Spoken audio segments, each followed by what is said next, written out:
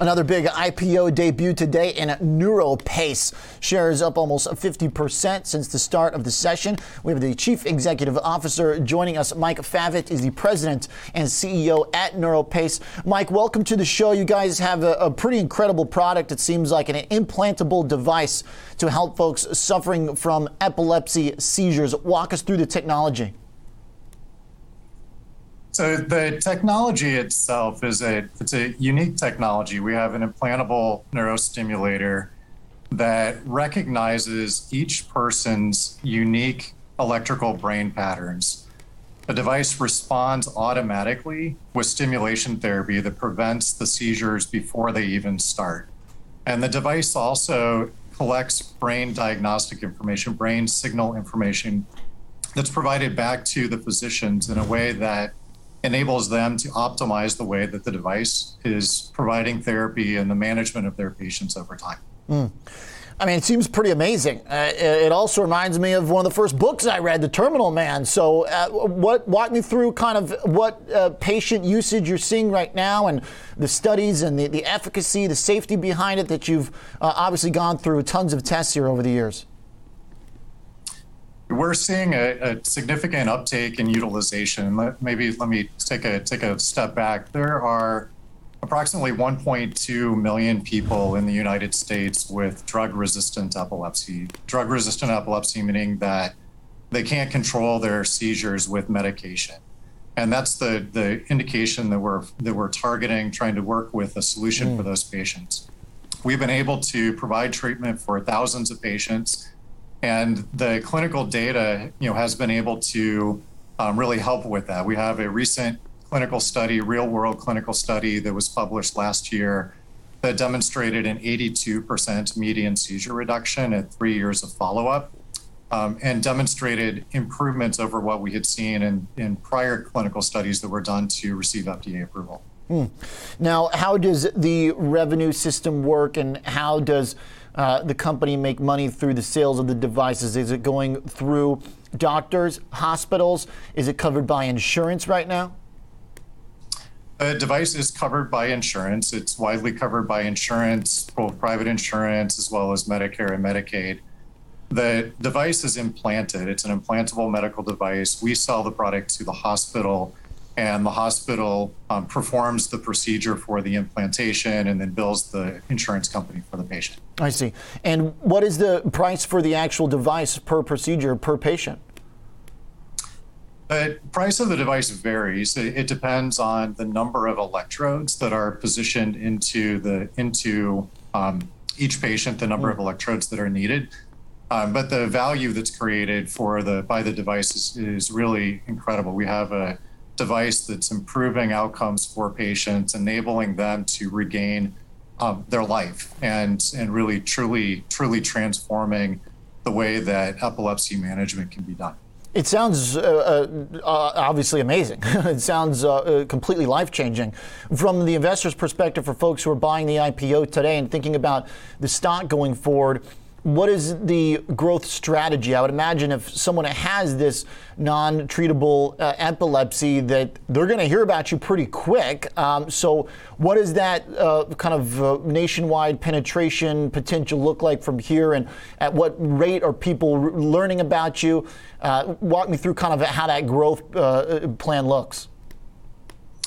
The IPO for us was really an opportunity to raise capital that will allow us to get more awareness out there for the patients, the people that have drug-resistant epilepsy.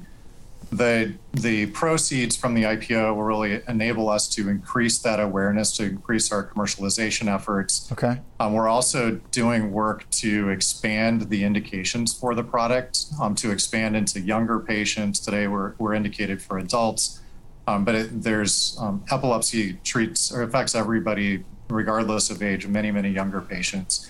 And we're also expanding indications into other types of epilepsy. There's a number of types of epilepsy, and we have a technology that we believe will make those patients better as well. We have an opportunity to expand outside the United States, and so the proceeds help us with that. And we have a unique platform technology, this idea of a brain-responsive neurostimulation system is one that, while being used today for drug-resistant epilepsy, has potential in treatment of other episodic neurologic brain conditions. And this will allow us to continue to move into other areas as well.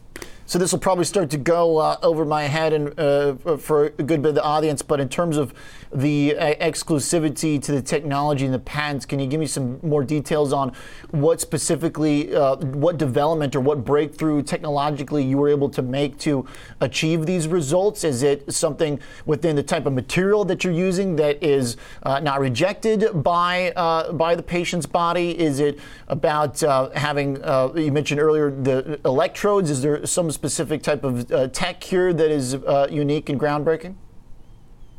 There is. The core of the technology is this brain responsive neurostimulation. Nobody else has ever developed a technology that is able to monitor and recognize an individual person's unique brain patterns and then automatically respond with treatment. There's intellectual property around that. There's years of know-how about how to do that. And at this point, with the recorded signals that are coming, brain signals that we're getting from these devices, it's also, at this point, millions of brain signals that we've recorded that are enabling us to continue to optimize the way that the device works going forward, so that this brain responsive neurostimulation is unique to NeuroPace. The only time I've ever heard of anything similar to this is a brain implant that can communicate with limbs for amputees or for folks with various kind of mechanical handicaps. Is there any type of overlap between that tech or potential to have that type of utility? That's a different application. What we're doing is preventing abnormal events and recognizing signals, responding, and preventing those events. So while they're both brain applications, it's in a very different area. Yeah. Hey, last thing before I let you go, just back to the dollar amount. What you mentioned that the price of the device will vary patient to patient. Can you give me kind of a median margin that you're getting on these devices right now?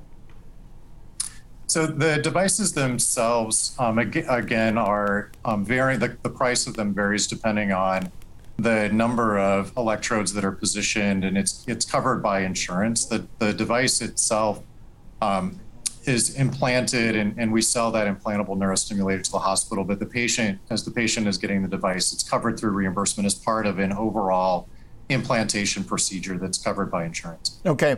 In the short term, if you're going to spend the money that you raised on commercialization and advertising, it sounds like maybe we should expect margins to go down in the short term, though. So the margins, there's investment that we're making that we have made and continue to make. We expect, though, that as the revenue for the company continues to increase, the margins ultimately will continue to increase as well. So we don't expect to have a business profile that requires significant reduction in margins in order to drive that growth. We already have a commercial footprint that's well established, and our target customer base is one that doesn't require us to dramatically increase the size of the field team in order to drive that revenue growth. Okay. Thanks for the details and very exciting stuff. Mike, thanks for being here with us on Market on Close. My pleasure. Thank you. Thank you very much. Mike Favret joining us, the CEO at NeuroPace.